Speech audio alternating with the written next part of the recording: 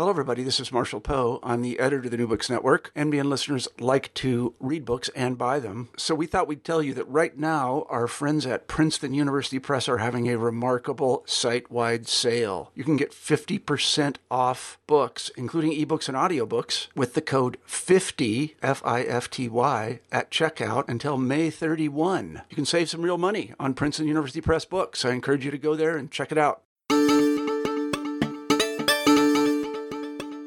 This is New Books in Science Fiction, the podcast that discusses works of speculative fiction with the amazing and hardworking authors who write them. Welcome to the Music is a Living Thing edition of the show. Today I'm delighted to have Sarah Pinsker on the pod. She's the author of A Song for a New Day. Sarah is a highly accomplished writer. She's won the Nebula Award and Sturgeon Award for novelettes, but A Song for a New Day is her first novel. Sarah's also a singer-songwriter with 3 albums, and that's not going to come as a surprise to anyone who's read A Song for a New Day because her book so vividly and realistically depicts the life of dedicated musicians.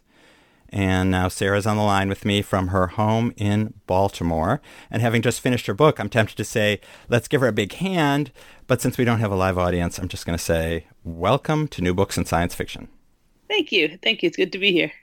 You've had a busy year, publishing-wise. You had your first collection of short stories come out in March, and now your first novel is out, which came out in September. So congratulations. Thank you. Yeah, it was a long year in good ways, but it was pretty busy. Well, how are you feeling now? Look, I need a little bit of time at my house and maybe in a dark room. I did a lot of traveling and promoting for those 2 books, and then had to write another book while I was doing that. So it's been a lot, and I loved every second of it. And also, I'm looking forward to a sort of less travel winter. Was it just a coincidence that they both came out in the same year? Is it just fortuitous? Yeah, I mean, there are 2 different publishers who didn't coordinate with each other, and the sales of the books were at pretty different times, but they were on different publishing schedules. So it just worked out that way. I was happy that it worked out in that particular order, and I was happy that there were 6 months in between, and I'm really happy with both experiences. It's 2 different publishers that are vastly different experiences, but they've both been good experiences so far, which is cool. A Song for a New Day is told from the point of view of 2 characters, and let me just say they have great names. There's Rosemary Laws and Luce Cannon, and to be clear, Luce is spelled like the name L-U-C-E. But true to their names, Rosemary is very law-abiding, and I would say Luce is much more, she's much more loose and anti-establishment and rebellious. And I thought a good way of getting into the book would be if you could tell our listeners just a little bit more about these 2 characters, who they are. Sure. Well, Luce, I should also say, is a stage name that she chose for herself. And that she's a character who I had worked with before in my story, Our Lady of the Open Road. And she had been very easy to write, so I just wanted to explore her life a little more. And that story won the Nebula, is that right? Yeah. So she's an up-and-coming musician at the time that the events of the beginning of the novel happen. And she's sort of at the cusp of something, possibly, like who knows? It wasn't necessarily going to happen for her, but it seemed like it was going to. And then things changed so that touring and promoting music was no longer, in a live music setting, was no longer a possibility for her. So she is someone who feeds off of live performance, and so that's a state of being that she isn't very happy with, and a status quo that she's not very happy with. And then Rosemary Laws is quite a different person who comes of age at a different time. Yeah, Rosemary is a child of the after. So she grows up after the events that change things for Luce. And as far as she's concerned, a lot of it is good stuff. So it's a fun contrast between the two characters in that one of them is highly skeptical of everything, and one is curious but also okay with the way things have gone. So having two characters with vastly different worldviews is a great way to get some interesting conflict of the type that I like, which doesn't tend to be, facing off with swords. I like when characters have to kind of deal with both sides or multiple sides of a situation and confront each other.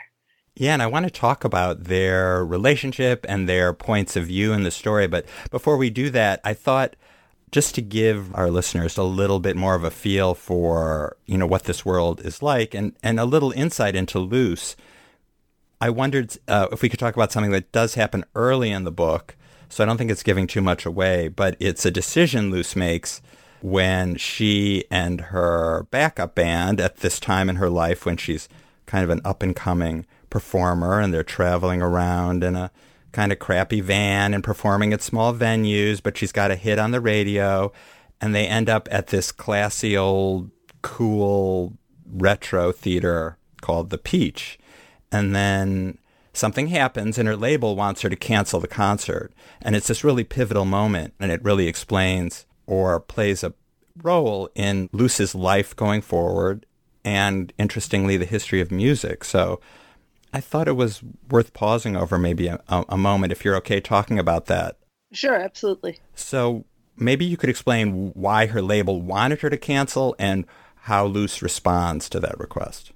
Okay, yeah, so that is near the beginning of the book, and the label wants her to cancel because the government has come out with some information that they're not being clear about the source, but they're saying there's been some escalating violence, and then they just say we need everyone to stay home tonight, which to me was kind of reminiscent. There's some days I remember after September 11th where maybe it was better. The government, you were going to listen right at that moment, and so people. So the government says we'd like everyone to stay home. We'd like movie theaters and stores and everything to close down for the night, and everyone listens except for Luce doesn't really want to, and she's in a position not to. Like the club is kind of okay with going forward. They would have to refund money otherwise, and what if people were already on the way there? And so they decide that if she's okay with it, they would be okay with it. Like the staff who remain would be comfortable staying there, even though they're being told not to. And so she kind of weighs the options, and she comes down on the side of that she'd rather make music in a bad situation, which is generally her MO. Right. She finds a lot of comfort in performing and being with people in flesh and blood in person. And at a dire moment like this, she decides this feels like the right thing to do for, even if just a handful of people come up, for that handful of people, it's worth doing. Right. This is the moment that before and after you can kind of draw the line. There's a before when people had concerts like this, and then there's an after. And, Luce ends up finding out that she basically gave the last live concert in the before, right at this cusp, which gives her a certain degree of fame. And we learn about all this years later because we jump ahead, and Rosemary, as you've said, lives in this new world. And it's true. It's funny. It reminded me a little of post 9/11. Like her parents reminded me of some of the middle-class people who left New York City right after 9/11. I live in New York City, and my kid was 2.5 at 9/11 and around that time.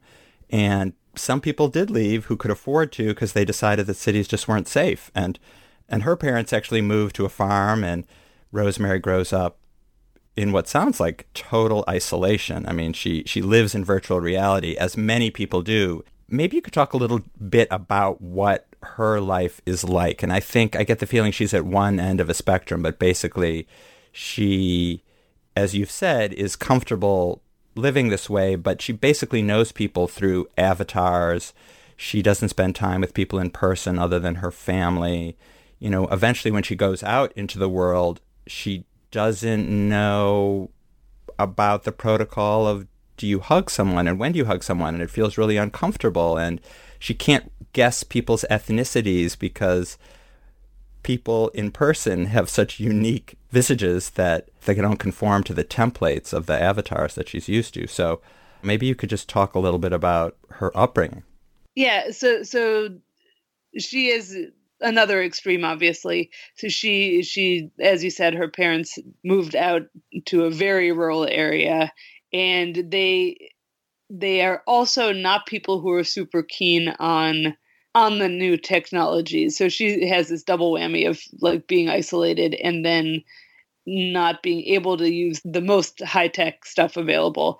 So she has grown up in a world where like she went to school for the most part in a school subsidized, I called them hoodies, the VR rigs that they use. And then she got a job working for a large online mega corporation where she does customer service. And so her job is online. Everyone she's ever known, basically, except for like one or two people in town who she doesn't really form a connection with, everyone is online.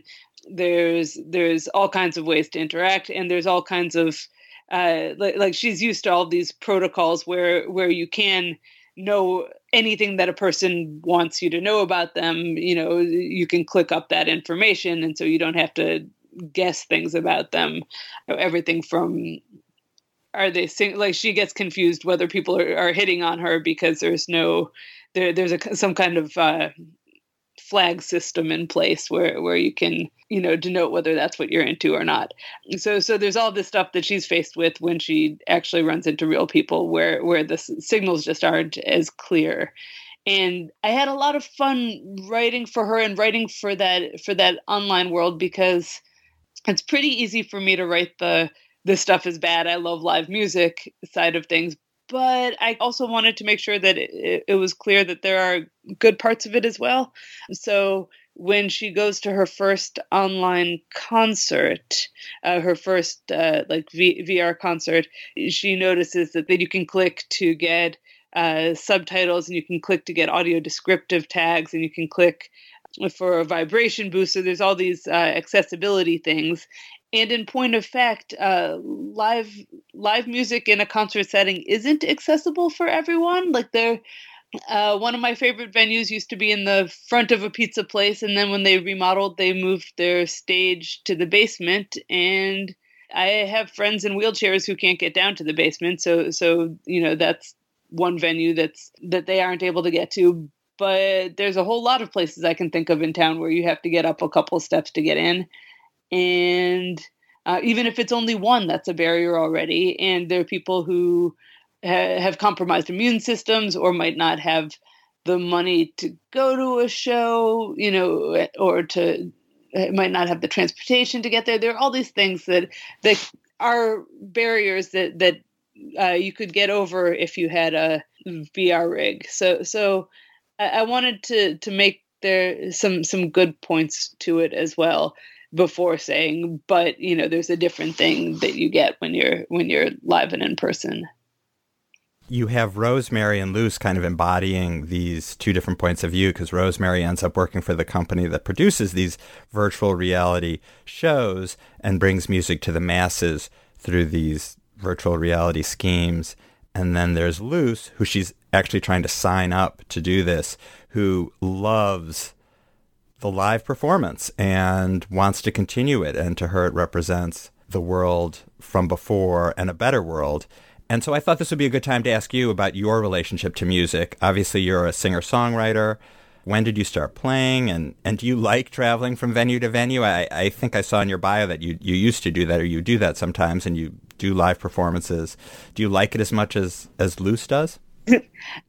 I do. I've said a couple of times that I don't think I'm as good as she is, which is part of the joy of writing fiction. Is you can write like she's not me and I'm not her, but also I think she is I got to put the best of my favorite performers into her. I love live performance. I do. I love the travel side of it too, actually. I don't love booking. So what I've been saying, and I think this is true, is that what I don't love is the music hustle.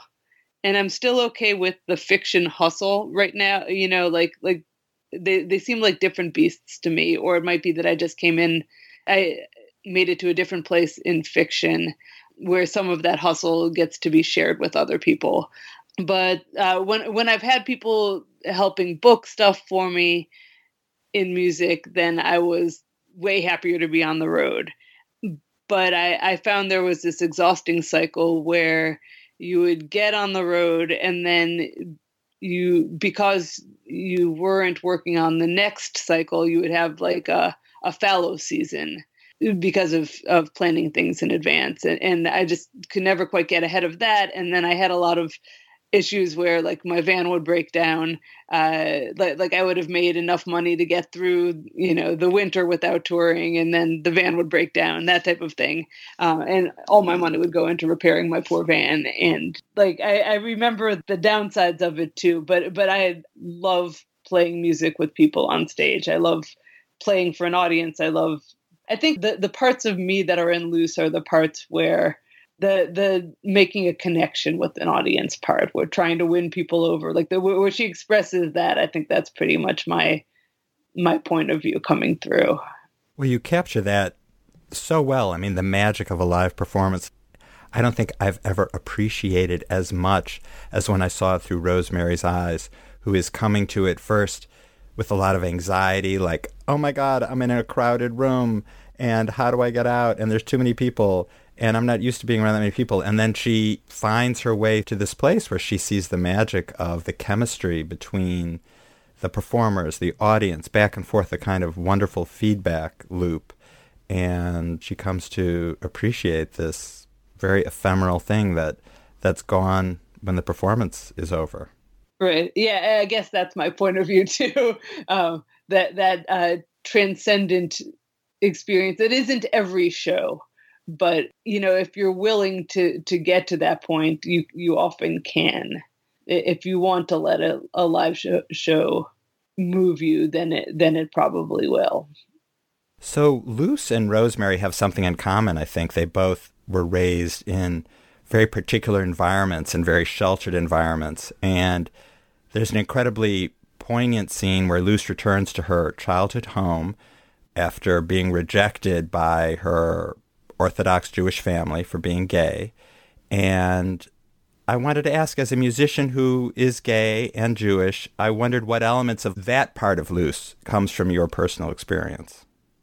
That doesn't come from my personal experience. That comes from reading other people's accounts. I am very fortunate to have a wonderful family that has accepted everything about me, including my sexuality and including my weird decision in college to chase music instead of grad school and everything along the way. So her experience is definitely not mine in that regard. That's good. It's no less poignant reading it in the story. It's very moving.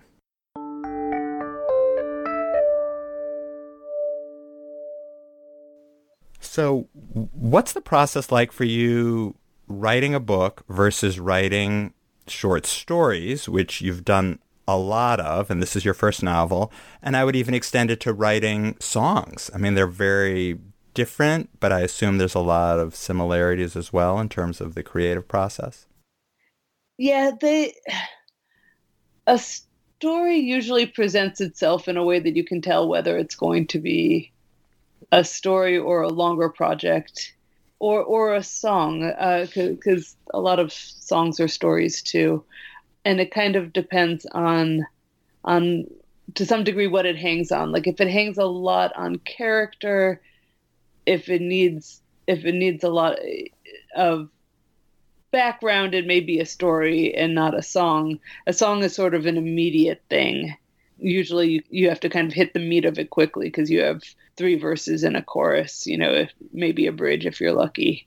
So I guess that would be the answer. And a novel tends to be when you have a lot more that you want to explore about whatever it is that you're thinking about. So some of the themes of this I explored in that earlier story, Our Lady of the Open Road. And I also felt like I could separately come back to this, and that there was a ton of other material in that world to play with, and there were other characters I wanted to follow. So that would be the one answer to that. In terms of process, songwriting, like a snippet of something might come to me, but there's this long, complicated like evocation that has to happen, where I have to sit down and I have to play other people's songs for a while first, usually, before I can access whatever it is that I was trying to get to.